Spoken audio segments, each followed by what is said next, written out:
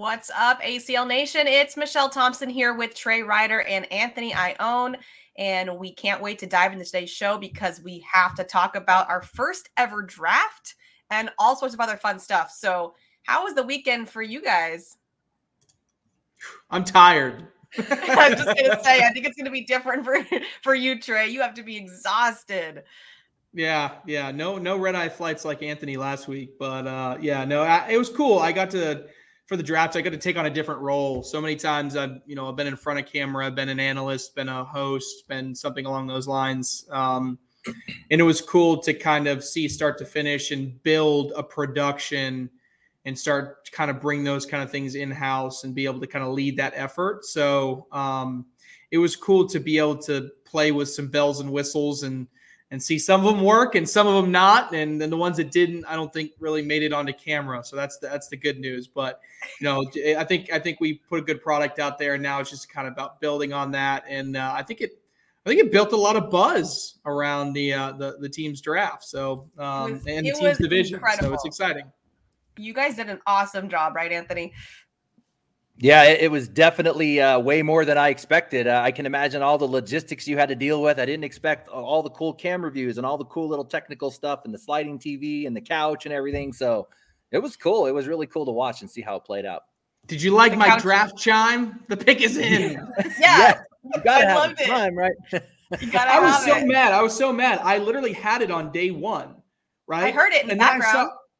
Well, that's the thing. I saw multiple comments on the live stream after I went back and rewatched it that were like, man, next year we need to have like a pick is in chime. I'm like, what do you mean? It's in there. Well, what are you talking about? And then I realized listening back to it that it was so soft that you couldn't really hear it. So that's when but I could hear it in my headset, so it was weird. So, but either way, I made sure on day two that it was loud enough for everybody to hear. It was prominent, but I heard it faintly on day one, so I knew it was there. But the couch was a funny topic of conversation because Jeff kept saying it is red, and apparently, I guess people were saying it was not red, and it was a whole topic of conversation. The couch. Oh man, I don't know why. That's what you call the Stevie couch. It's the Stevie couch. So it was fun. It was a good time here in the HQ. Was it planned to wear the same color pants as the couch for Bernie? Did you guys ask him to go ahead and do that wardrobe? Oh no, and I don't know if you heard it on camera. Sorry to throw Bernie under the bus. It's the first time he sat on that couch, pants ripped. Oh, completely ripped pants. Yeah, and they didn't just rip like in one location. They like ripped on the seam on the side, and then it was like all over the place. So he's like sitting in a certain way that you couldn't notice. But I noticed he was sitting oddly, like as if he was like lounging. Yeah, no, that's when you know you can power through on camera when pants get ripped and you're still churning. Yeah, what a professional. We appreciate you, Bernie. We see you. All right, so we are going to get into some of the draft specifics here because this was the first one. It was super fun. Like I said, very well done. But also one of my favorite things about fantasy football is knowing the grades, how I did. And so whether these teams captains want to know it or not, we're going to talk about it. So let's start with you, Trey. What are your overall big thoughts on how it went? And then let's get into your best teams. Yeah, no, overall, I thought it was really cool. One of the things that I liked most about it was to be able to sit and watch and see some players like just absolutely grinding and getting on the phone and seeing like, hey, who do you want to take? One of my favorite stories of the draft, and I'm going to tell this is I talked to Steven Bernasette at the end of day one, and I was like, how did it go? And, how are things going? And he goes, it was stressful because I went in with a plan and I had two picks that I wanted. I wanted to either take Jamie Graham, but I wasn't sure if he was going to be available, or I wanted to take Jordan Power. I had talked to Eric, I being Steven Bernasette. He's like, I was talking to Eric Anderson right before the draft started, and we were talking strategy, right? And I was like, what are you thinking? And Erica's like, my top two are this person and this person. I thought about these people, but I'm not going to take them. And that's someone, and Jordan Power. So Eric Anderson is before Steven Bernasette. So Bernasette's like, oh, great. Okay, I know Anderson's not going to take Jordan Power. So if he becomes available, maybe that'll work. So the draft comes through. James Baldwin goes second overall. And now all of a sudden, Steven Bernasette's like, I'm going to have my choice of either one of my guys, right? Because now that kind of threw off the entire order. Then Cheyenne takes Jamie Graham, kind of flusters Bernasette a little bit. And what do you know? Right before Steven Bernasette goes, Eric Anderson takes Jordan Power. Now, mind you, when Eric Anderson was up the pick before, Steven Bernasette sent a text message to Jordan Power and said, hey, man, welcome to the Timber. Anderson's not going to take you. So welcome to the Timber. And who are you thinking of, what is your strategy? Do you have anybody that you really want to highlight to get in the next round? As Jordan Power is typing and is responding over the intercom, the Gushers select Jordan Power. And then Bernasette said his mind just went bananas because, he wasn't prepared. He didn't have any notes. Because he was just set, and he had based on the conversations that he had, he was just going to end up with Jordan Power. So he ends up, he's like, I just took the best player that I thought was available, Tony Smith. I didn't anticipate taking Tony Smith, but I just took him. But ultimately, I think he had a pretty good draft. But that kind of gives you some insight into some of the chaos that was happening behind the scenes here in the HQ as some of these picks were coming in. That's awesome. I mean, I know it's not the same level, but when I play fantasy football, I feel the same way in my draft when someone takes my player.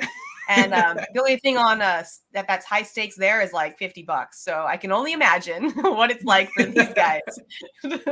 Now, what do you think about Bernasette's team? Was he one of your top? So for me, I think I kind of get – so I went through my draft grades last night on ACL Live, but now, I'm still sticking with the Timber. I gave them a B. I gave them a solid team. They have some upside. But I think, I'm kind of interested to see how some of these shape up. But Anthony, I think you were in particular a fan of the Timber. What kind of stood out to you as a reason that they were near your top? Yeah. So, there's so many ways to slice and dice this stuff, right? And believe me, I tried quite a few. So ultimately what I concluded is, yes, that ended up being, I guess I want to give it away towards the end, but there wasn't really anything outstanding, like a team that was just obviously the best. So kind of the way I looked at it, I start with some data that we had, right? So we said, let's look at PPR because it tells you a portion of the story and not all. I know we don't want to talk about PPR. But if we add up the top 14 players in PPR on each team, because you're going to need 14 to actually fill a team at Nationals. And it's essentially going to be your cumulative PPR per team. And to clarify, we're talking about PPRs up through Nationals number 3. So how are people performing this year? And for those that didn't have that data yet, I pulled their entire 2021 pro season PPR. So we got a good sample set, 200 plus to over 1,000 rounds of play for some people. So 3 teams stood out. You mentioned Timber with Team Bernasette. Also the Carpet Burners with Ryan Smith and Mays with James Washington. So all 3 of these teams were basically right on top of each other for an overall team PPR, kind of statistically standing out for the rest. Another interesting data point, there were only 2 teams that were able to fill their roster with 10 players with a 9+ PPR. And to give you an idea of how that compared, 4 teams had a roster of half that, meaning their rosters were filled with mostly PPRs of 8. So we're seeing some teams kind of float to the top from a PPR standpoint. But one other angle I kind of looked at is we have over 100 rookies coming into the league. So I kind of was curious about how does the rookie versus the returning pro ratio look amongst the teams? So 2 teams stood out. Check this one out. Damon Dennis with Lumberjacks and Brett Guy with the Sliders only had 2 rookies out of their entire team. And then on the extreme, if we look at the Woodchucks, Cheyenne Renner had 12 of 16 rookies on her squad. So what ended up happening is after she got past round 1, every single pick was a rookie, but 2. So I thought that was kind of interesting.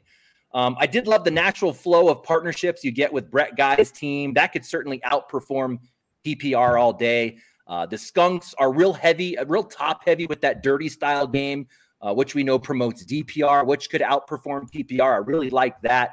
But like you said, I did narrow it down to 2. So I'm down to 2 that really stood out. The maze for me with James Washington's team, the top 4 players are really interchangeable. Bag-wise, strategy-wise, you got Washington, Ruben, Allen, Lucas. Washington and Lucas are boys kind of out of the same area. I see them partnering up. I can see him putting the Mississippi boys together at Team 3, Cobb Hunt. The middle of the roster is really filled with highly anticipated rookies coming out. And then you've got Duell and Schultz, who are clear partnerships coming out of Florida in the same squad or out of the same that would make up a good partnership. And then to kind of break down Bernasette, which I'm just going to give it away now. This is going to be the team that I'm going to say has the best draft coming out. The team is really stacked in the middle. So Bernasette will most likely jump over his number 2 and his number 3 pick, partnering with a number 4 Richards, who's balling out this rookie season. Both baggers are from the same area. So that's going to put his number 2 and his number 3, Smith and Hogue, kind of a natural pairing with an elite level dirty style game. I can see those guys partnering up. Then you get to the middle of his roster. You got a Matt Morton, a Tay Harris, a Turpin, a Victor Glass, and a Maya Cup. 4 of those 5 baggers finished out the season with 9+ PPRs. Matt and Maya through the same bag. I can see them being advantageous to match up. Victor Glass, I mean, this boy's going to want some carpet in his hand. And you've got Tay Harris out there, who's now Team Ultra. But let's not forget, Tay Harris was a carpetbagger last season, getting big wins against Jamie Graham and Matt Guy, throwing Reynolds PAs. I mean, the kid has a nice roll bag, a nice dirty bag game. I think that he would be a good partnership there. And then the team finishes off with 3 clear matchups or teams, just kind of as you get to the bottom. So the last thing I want to mention about this team with really put me over the top was collectively they're at the top of the PPR, not the top. And we're talking about hundreds of a point, but they're in that top section of PPR. So Mish, I like these 2. If I had to pick one, like I said, I would go with Team Bernasette. Yeah, real quick on the timber side, some insight for you, because I know you like this team a lot. Talk to Bernasette. I actually don't think he's going to put Smith and Hogue together. Smith has specifically asked to play with Victor Glass. I was going to say, yeah, if he doesn't go Hogue, it's going to be Victor Glass. So I think it may end up being Hogue and Harris, which I still think is a good matchup. Yep.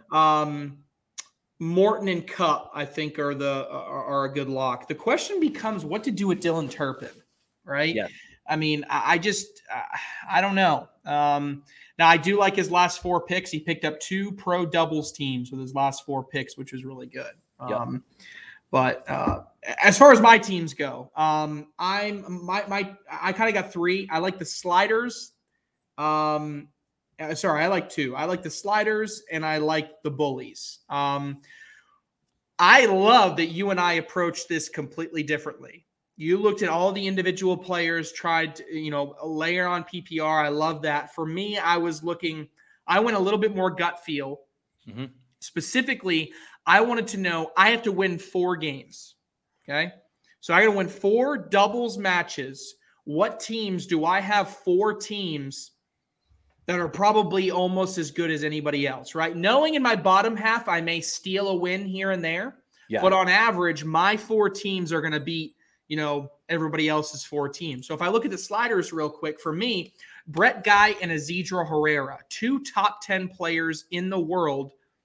There's really not many other teams that can put together 2 top 10 players in the world that, 1, have chemistry and 2, like each other, that are going to be playing together. There's a team that I think gets a lot of wins.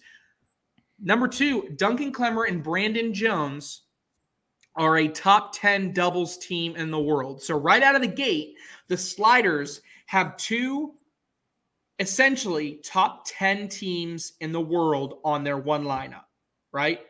And they all have chemistry. That's a win, win, win. Then if you go down, again, I have 2 more doubles teams. I have Kaylee Hunter and Megan Maupin, who have a ton of upside. And then I add a 2-time women's doubles world champions in Sam Finley and Rosie Streaker. So from that mind, I have 4 teams on that left side, 4 teams out of that draft that at any given point can be just as good, if not better, than everybody else out there. Now, on the second half of their list, again, the reason I didn't give them an A+ is there are some question marks on that right side. The good news is Jacquizz, really high upside, can be a bagger that really comes out of nowhere. Ron Kugel has his points of being a sleeper. Donald Cupp, Donald Cupp in my mind is not a 15, 14, 13. He's not a 12th round pick, right? He's more of a 9th or an 8th round pick. So I think that was kind of a steal late in the round. The second team I'm really, really liking is the Bullies, okay? And when I really put this together, I'm like, oh my goodness, right? Put for a second, any combination of Eric Davis, Frank Modlin, Berkeley Pear, Ashton Spieth, Kenzie Beach, and Derek King, you could almost mix and match that entire team. Yes.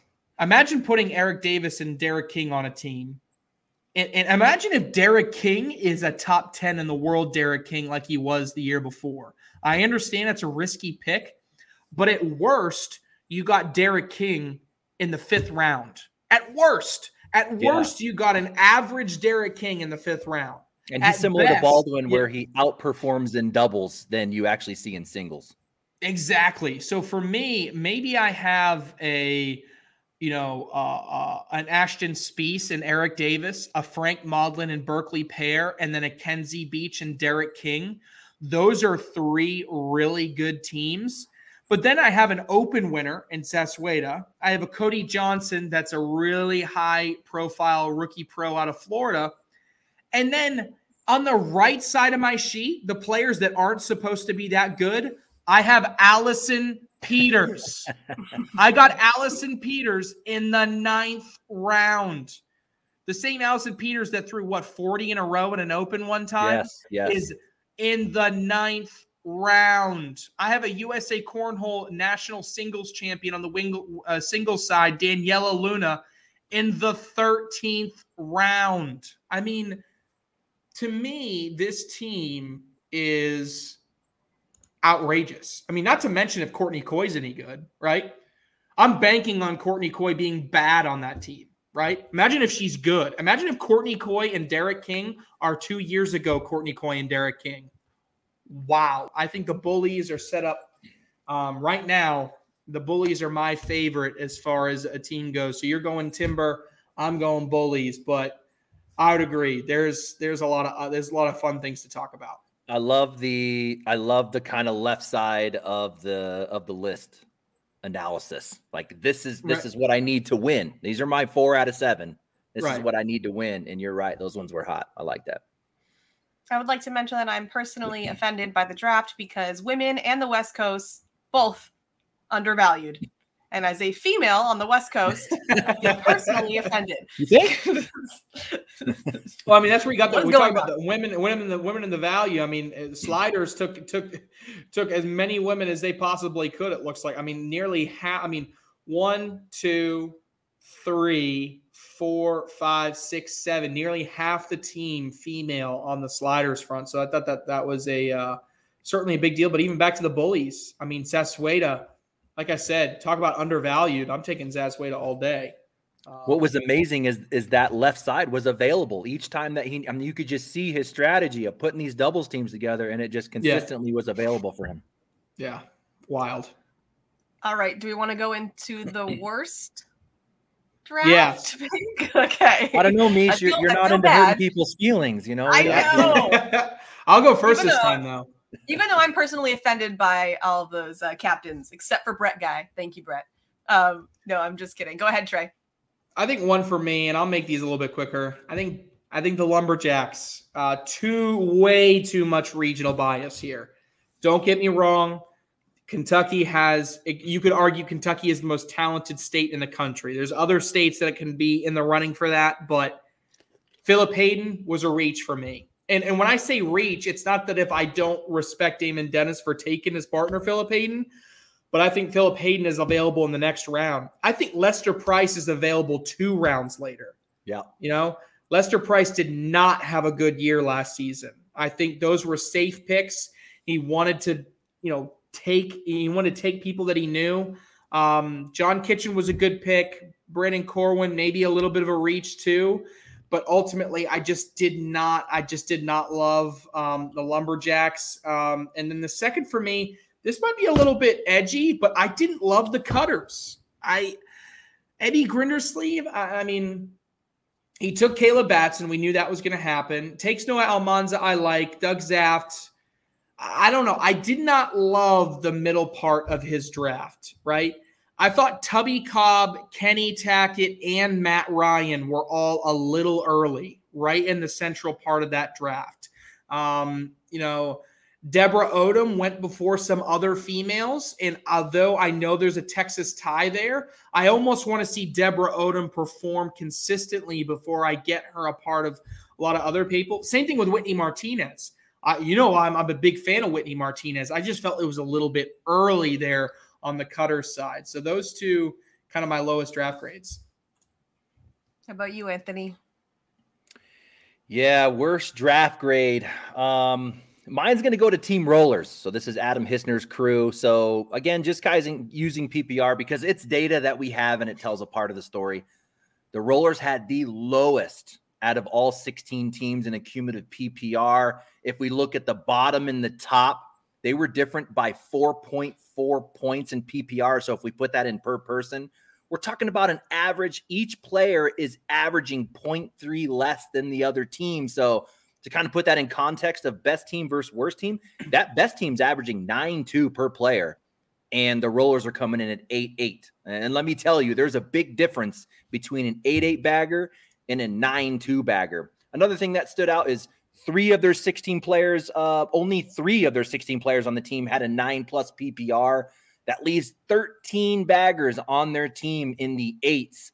There were 11 other teams that had twice as many players in the 9s. So PPR aside, I mean, if we look at the roster, Hissner takes Baldwin in round 2, completely different game strategy and bag type. But then he goes and picks up Harvey in the next round, which I think is a natural partnership with those guys, throwing the same bags, kind of have a similar game strategy.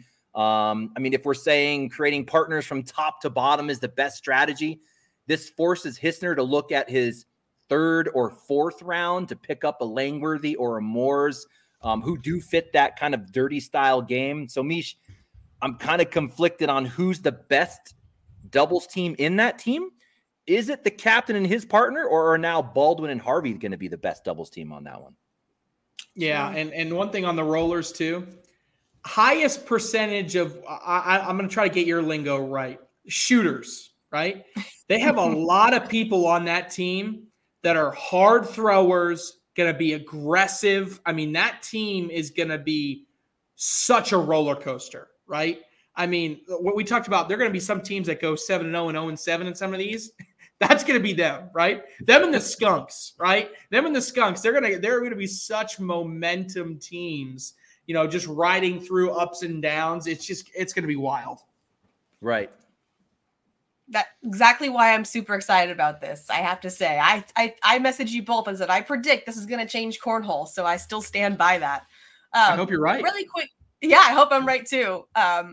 Really quick, I just want to mention that coming up at the end of the month, we're super excited. We have the National College Cornhole Championships, along with the high school championships and the USA Cornhole US preview. That's going to be December 30th through January 1st. We're going to have 3 television broadcasts coming with all those different things. It's going to be a very full weekend. I'll be there. Anthony, you're going to be there. Whitney's going to be there. It's going to be a great time. Anything you guys want to mention quickly on that event before we cover it more deeply in a couple weeks' time? Yeah, just real quick. I think the National College Cornhole Championship is growing each and every year. I can't wait to kind of see how we continue to do it. And this is going to be a year where we're removing all those big names, right? Matt Stout kind of led the first ever National College Cornhole Championship. And then it's kind of been like the slow bomb show over the past few years, right? Sprinkle in a little Blaine Rozier this past season, a little bit of Draven Sneed kind of taking titles. All of those names gone. Pros. Okay. Yeah. So, and even Ryan Fillingham kind of almost came in as a big favorite this year. He's now PDC. So what is this year's National College Cornhole Championship going to be? I'm just excited to see who becomes the next name. Yeah, same here. All right, let's go into news around the league. We had the Northeast Conference event and we had the Canada Central Conference event. So for the Northeast Conference in advanced singles, Tony Smith takes first place, Jimmy Humans takes second, third Storm Hogue, and third Nick Petusky. And Tony Smith had a 9.73 PPR with a 0.91 DPR. So very impressive. And then in doubles, we had Jimmy Humans and Tony Smith take first. So they were all over that one. Second, Jacob Trzynski and Storm Hogue. So anything you want to mention about any of that, Trey? Anthony is chomping at the bit to talk about Tony Smith, so I'll let him Yes. go Okay, first. Tony, go. Was it obvious? Was I itching? Was I twitching? My over here? bad. I should have known. Yeah, so I said it a couple weeks back, and Trey, you leaded into it earlier. I'll say it one more time for emphasis. Tony Smith is a shooter. So that finals match between Tony Smith and Jimmy Humans was a landslide. If that version of Tony Smith shows up to Nationals #1, you're going to see him in the finals on a linear broadcast battling it out for a singles championship. He's absolute fire. We don't need to talk about PPR with a guy like Tony Smith. I know you mentioned the PPR earlier on that one, Mish. This is the guy who's going to play a chess-style game. He's known for his elite-level roll bag and arguably the best roll bag in the game. Arguably, he's at least top 3. And what he's capable of doing is way more than what we simply call roll bag. So maybe to get a little bit more technical and, okay, Cornhole Science has come out for just a little bit because I want to really break this down for people. Tony Smith has your classic roll bag, which for baggers out there that don't know, you're coming in a Papa Willie position, really backloaded. So the back of your bag hits first and you get this momentum shift from back to front, which allows the back edge over front edge to kind of give you momentum and you'll roll over stacks. Tony Smith takes it further than there. He has different types of roll bags or what we call bounce bags or lift bags. So he also has what we call a bounce bag, which is instead of landing really back heavy, he mocks the angle of the board perfectly and he lands absolutely flat on the board. And what happens is the laws of physics will say you get an equal and opposite reaction. So the bag actually lifts or jumps or bounces over bags without rolling. And then he has the ability to put slight tilts on these things. So his go-to bag is actually a bounce style bag that moves right to left. And what I'm starting to call it is a lift bag because he doesn't really roll. All he does is, let's say you have a blocker in the middle. He'll put that back tilt on it with a slight right tilt, and he just lifts the right side of the bag. So when it hits, it lifts, the left side of the bag, and he'll get over blockers just by lifting, and then he has that right to left motion. So he has more subgenres, if you will, to the roll bag in his toolbox than people that just don't know. So I know that was a long-winded description, but I really wanted to describe how badass Tony Smith was and how he's able to manipulate that. And we see those subgenres of roll bags with guys like Duncan Clemmer. If you ask him, he's like, oh, I've got a couple different types. Eric Davis, to name a few. So for the viewers out there, check out that singles final on Woohoo Cornhole. My man Tornado on the mic. It really gives you a good feel of what a guy like Tony Smith is capable of demonstrating an elite level dirty game. So Tony Smith is good. I was saying, you just talked about roller bag. There was that one game where, did you see Anthony when he shot just airmails only? He hit 16 airmails in a row. I did. I mean, you're just talking about one of his shots. Yeah, I think everyone else was playing a normal game, right? And he was going airmail only. Is that the one you're talking about? He just went airmails only, and he almost won it. Absurd. Absurd. Absolutely. At the Canada Central Conference, first place was Dean Lang, second Brandon Brown, and then for doubles we had Dean Lang and Tim Sanchi and Jamie Cowan and Steve Pohl. So awesome seeing the other countries getting involved here. Super excited about that. But now we have a very special guest coming on with us. So we are going to bring on Cheyenne Renner to the show, and we can find out about her draft experience and all of that good stuff. So welcome, Cheyenne, to the show. Thanks for having me. Sorry, it's boring. I don't know if you guys can hear it. What's up, Cheyenne? What's up with the ladies just having terrible weather today while they're trying to call in? This is one of those things. Oh my goodness. All right. So we are super excited, Cheyenne, that you're here. We had our first ever draft. You were there in person. So what was your experience like? The draft was a very different experience for me. I had talked to Bernie before the draft, and I don't feel like I had a disadvantage in the draft, but I also didn't fully understand how it worked.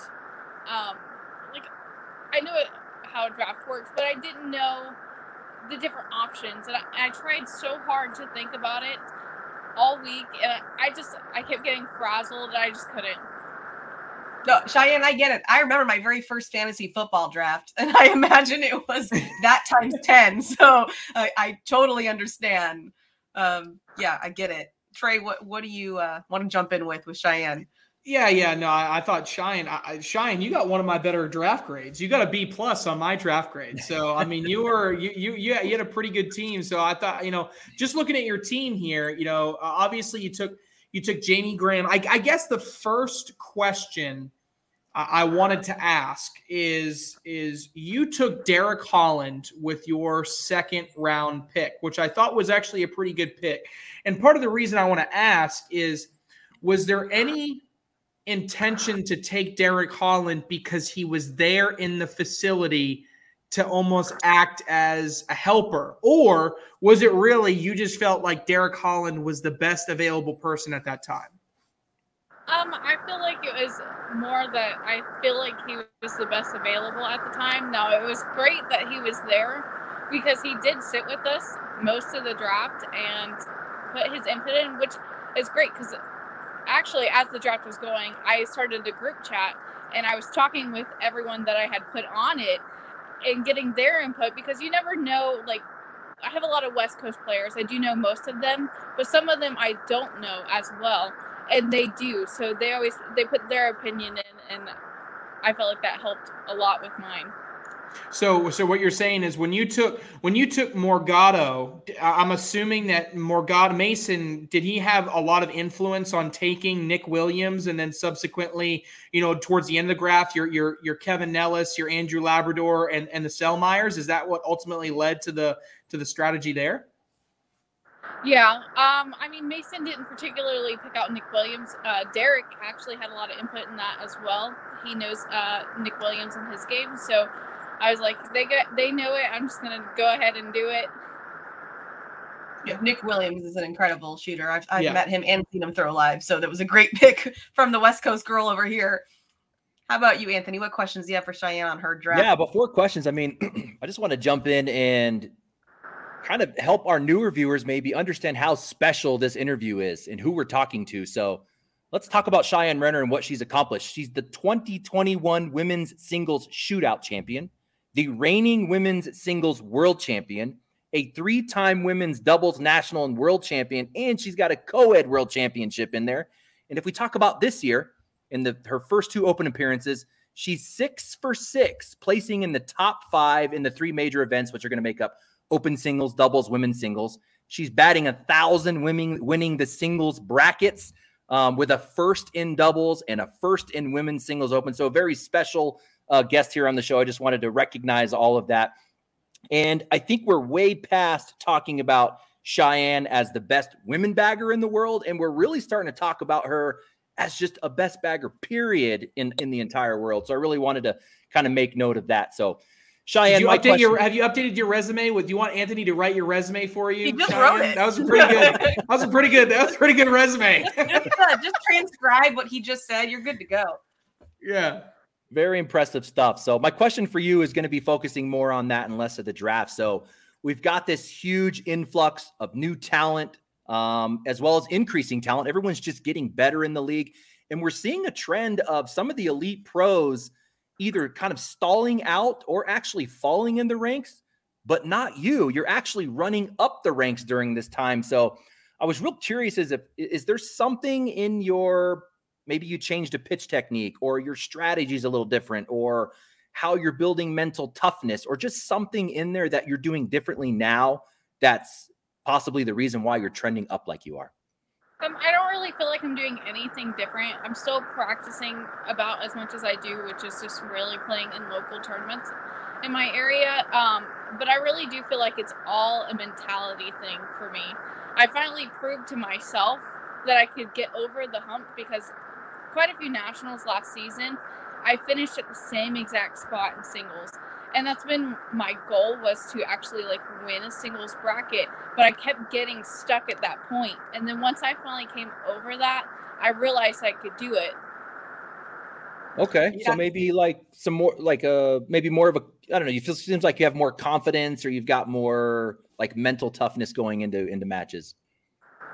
Yeah, because it was wild. I almost asked the same question, Anthony, because when I look back, it was like, if I go back to 2020, Woman of the Year, Cheyenne Renner is playing Maya Cup for a Woman of the Year title, right?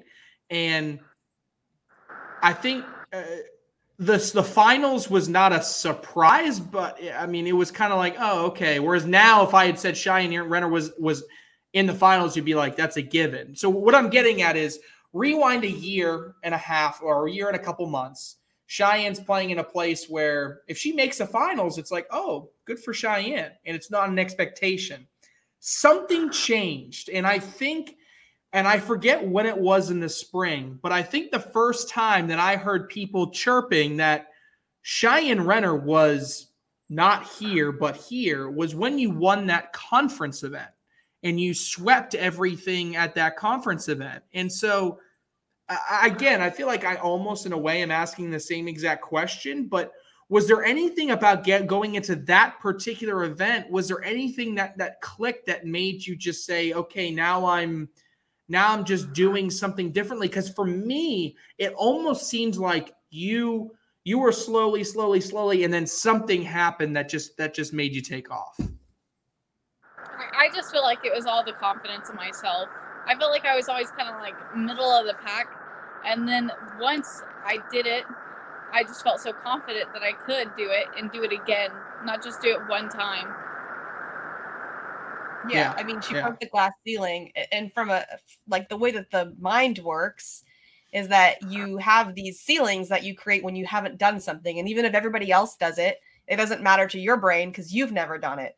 But the minute you can push through that, and you have to use many different strategies to push through it the first time. But once you do it once, and there's that story about, I think it was, do you guys remember that story about the mile? Like nobody could do a mile in under a certain amount of time.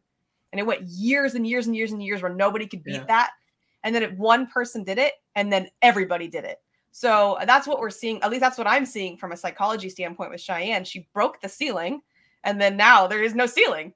There's just no more. She's good to go. Awesome. On top of that, like now that she's one of the only females that are out there just slaying all the guys, when she, at least what it looks like for me, now when you play the other women who aren't doing that yet, it's kind of like a given. Like, oh, well, yeah, of course. Like I'm beating all these other people too. At least that's what I'm viewing from my perspective. I don't know if that's how it feels to you, Cheyenne. Yeah, I got a question. Go ahead, Anthony. So since we were kind of talking a little bit about technique and bags in the Tony Smith discussion, I'm kind of on that train now. I have a question for Cheyenne because there's a huge population of people baggers out there that love to talk about technique and pitch technique and stuff like that. So let me just grab a bag here. One of your many. Just get one off air here. So we have two main types of grips in cornhole, and one of them I called the butterfly grip, I don't know, a couple years ago, and that seemed to stuck. So I'm just going to talk about that one. And basically you're going to have a really strong thumb press in the middle, and most baggers will be really low in this bottom corner. You see like a Noah Wooten, actually his pinky isn't even on the bag. It actually curls off the bag like this. But Cheyenne Renner does something completely different. She actually sticks this pinky out straight like this. So it's not even touching the bag. So I had a question for you is that something that you're conscious of and has evolved in your technique? And do you find that helpful? Or what can you give us on some insight in because no one else does that. It sticks out like this. What are your thoughts on that? No, it's so funny because when you sent me the picture today, I was like, oh, it really does that. I know hold on to the bag, but I never realized how straight it was. It's not something I consciously do. Okay. That is wild. How do you know? How do you notice that stuff, Anthony? Oh my man, I don't know. I don't know. Another level. But what it does for baggers is the lower you are in this bottom corner, you're able to basically steer the bag in angles and loads is better. You're able to basically steer the bag better. So I got one more for Cheyenne. So, the past couple opens, unbelievable performance, and even in singles, winning both brackets, then made it to the final eight, came up a little bit short. Did fatigue play any factor in those roles? I gave you the excuse last week on around the ACL because you played about 90 rounds in 3 games with Bobby Hunt and then off into Jamie Graham. I mean, did that play a role in any of these performances at some of these open events? Not necessarily in Cincinnati, but I do feel that way in Virginia Beach. The boards were a little bit more sticky, like you had said. For my likings, my arm gets tired by the end of the day. And mentally, I was a little fatigued after playing Bobby Hunt 50-something rounds in the finals and then having to play Jamie. And I'm starting out 10-0 in the first few rounds. I'm like, oh my gosh.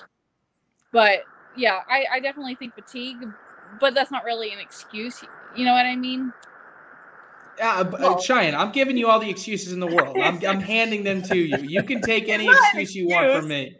It's reality, right? I mean, that's a long day, physically, mentally, emotionally. I mean, so I don't think it's an excuse. I think it's reality. Unfortunately, it was the cards you were given.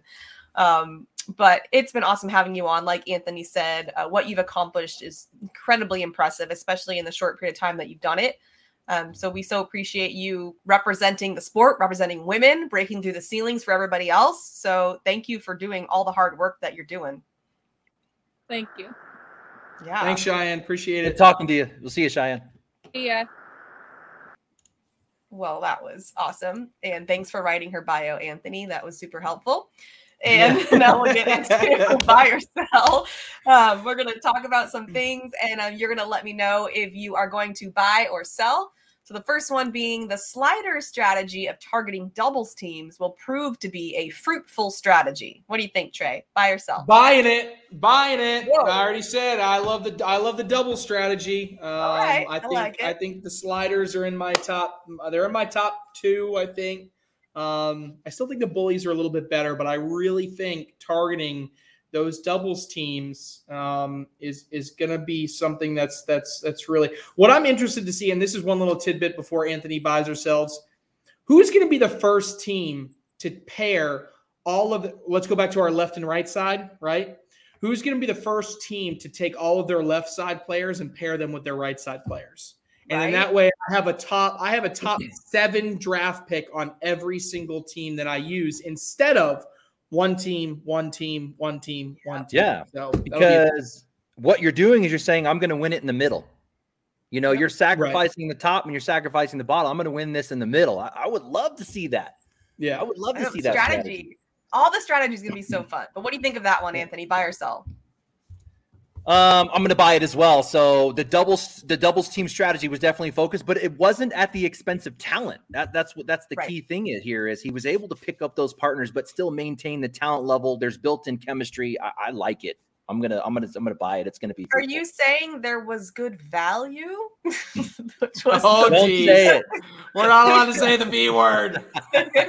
You can drink for that. I don't care what time of the day it is. All right, number 2, the Lumberjacks, Kentucky, and Ohio heavy drafting strategy will come back to haunt Damon Dennis. I feel like I know the answer to this one. Trey, buy or sell? Yeah, I'm buying that one too. Just too much. I think. There's some talented baggers there, but I don't know. I didn't sacrifice some other ones, right?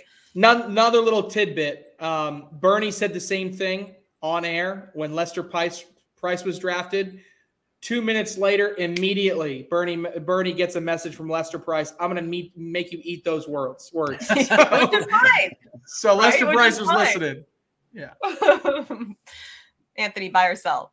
Yeah, I'm buying as well. So unlike the team strategy where they didn't sacrifice talent, I think that talent was sacrificed here to get that regional bias. I'm buying that one. Yeah, I agree with that. All right, number 3, it will benefit the Skunks that a large percentage of the team throws contraband bags. Buy or sell, Trey? Yeah, this is the toughest one so far because I do think it is nice. Right. I think it is nice that they all are throwing contraband. I think there was too much of a concerted effort to get contraband players at the sacrifice of other talent. So in that case, I am going to sell it. I think it actually hurt them. Okay. Anthony? I agree with the sacrifice comment, but I do want to put the emphasis on how critical bag type is, and both from a mental and a physical standpoint. So how a bag feels in your hand, how floppy it is, how does that stick side feel in your grip when you flip it over, how does that slick side feel? If I have a patch, how does a patch feel? That really messes with a lot of people. Bag attributes, I know the speed, I know the cutability, I know the rollability. I mean, that really plays into your game. And I mean, could you put any bag in a Matt Guy's hand or a Jay Rubin's hand and they're super successful either way? I think the answer is yes. But when you're getting down to these really close elite level matches, that one bag or two bags that goes off the back because the speed was a little different could play into it. So I'm going to actually go the opposite. I'm going to buy this one and say that it will benefit the Skunks. I'm going to add one more tidbit to as a continued devil's advocate, right? I take Cameron Belvin and I take Noah Wooten. There's nothing that you can do to convince me that there's any bag chemistry there, because Noah Wooten is going to be throwing combats and Cameron Belvin is going to be throwing cutthroats. So yes, they're contraband, but in no way, shape, or form is there bag chemistry there. Facts. He's not wrong. He's not wrong. All right. James Baldwin at number 2 was a bit of a reach. Buy or sell, Trey? That one's tough because I'm a James Baldwin fan club president. No, you're the president. Yeah, or vice president if I'm not allowed to be the president. Yeah, I love James Baldwin. In doubles, it is less of a reach. I still think it's a little bit of a reach. I think there were other players that probably could have gone there. I had him as a late first round pick, so I think number 2 was a little bit of a reach, but at the same time, I knew it caused chaos throughout the entire first round of that draft because nobody was expecting that, and especially Cheyenne Renner, who had the 3rd pick. She told me I was absolutely taking James Baldwin at 3rd overall if he was available. So when he went off the board at 2, that's what caused this snowball effect going the rest of the way. Right. I wonder how much of that strategy was just to throw Cheyenne off knowing she was next. I don't know if that's what went into it, but that's a very good point. What do you think, Anthony? Buy or sell? Yeah, Trey kind of touched on it. If you look at singles performance, I think it's a reach. But if you're talking about doubles performance, it's definitely not a reach. I mean, JB is one of the best in the world at it. Multinational world and world champ, the reigning world's double champ. I can't take that away from him. And he did it with a non-top 10 pro in singles. Being that this is a doubles format, I'm going to sell that it's a reach. I like it, actually. Okay. Last one. The West Coast as a whole was snubbed during the draft. Buy. Michelle's buying it. That's all that matters. I'll buy it too. I think there was a number of players that ended up being a steal for some people at different points in the draft. I think Doug Zaft in the 4th round was maybe the first one taken. And although I think Doug Zaft is probably the best pro in the West Coast, with some exception maybe in other places, I'd buy it. What do you think? Yeah, Anthony? So I'm out of the West, right? And I'm a part of the West. So I really wanted to take some time to really look at this one statistically, just so I can give a good non-biased answer. So what? It looks like if I'm doing the math correctly, we're talking about, Trey, correct me wrong, it's Arizona, Cali, Colorado, Washington, Idaho, New Mexico, right? Does that make up your West-ish or West? Yeah, I mean, I'm kind of grouping a couple different conferences. Technically, the West is only Arizona, California, Vegas, Nevada, and Hawaii. But okay, I'm kind of grouping a lot of different. Geographically, the West consists of. Yeah. So that actually, numbers wise, that still works. Just because most of your players are going to be in that Arizona, Cali area. So we're talking about 30 baggers. We're talking about 30 baggers that make up the pro division that are considered the West. So I scrubbed my predicted draft versus what actually happened. The first round of that 34 was pretty much right in line with what I predicted. Peter Sassueta was one kind of weird one. He went 3 rounds later than I thought he would. But everything else was pretty much chalk. It was really the back half where almost every bagger went later than I predicted. So And I was kind of looking at the picks and where they lay. And so my takeaway was, I don't really think it was a snub. I think it was simply bagger familiarity. Well, I mean, it was. But do you buy or sell, regardless of the fact that that's the why they did it makes sense, because they weren't familiar with them. But what do you think of the talent? Buy or sell? Were they snubbed or not? Yeah, I'm actually going to say it wasn't a snub. I mean, the logical. I'm to get it. Now, I will say there were two baggers that stood out for me in that bottom. You've got Shepherd and Labrador. They're well known. They aren't these new baggers, but they went way later than I predicted. Agreed. So those individuals, I think, were snubbed. But overall, if we're just talking about how it looked, how all the West looked to the East, I mean, when you look at it in the whole scheme of things, a lot of them were pretty much dead on. I don't think it was a snub overall. All right, fine. Fair enough. All right, we got to go into our hot takes. Dre, what's your hot take for this week? 2022 ACL Pro Teams World Champions, the Bullies. That's my hot take. All right. I like it. Anthony? All right, this one's purely on staying within the draft theme. This one's purely on statistics again, because I haven't personally seen these guys. But we've got Ryan Littlejohn and Brandon Selmayr. My hot take is going to be they will be the largest, I'm going to say the V word, they will be the largest value picks from this draft. So check this out. Littlejohn finished the 2021 pro season with a 9.36 PPR, and this is out of 575 rounds of play. Selmayr is averaging a 9.37 up to this point, who's also in hundreds of rounds. Statistically, they should have gone somewhere around the 4th round, and they went in the 13th and 14th round. There were 100 baggers drafted ahead of them that had PPRs in the mid-8s. So I'm going to say they're going to be the best or the biggest value pick. All right, I like it. And then mine is several times during the draft, Bernie said this is the most underrated player. And so I say by the end of the season, Bernie has 25 underrated players. So we had to pick on you, Bernie, just because it's all in good fun and we love you. That's it for today. We'll see you guys all next time.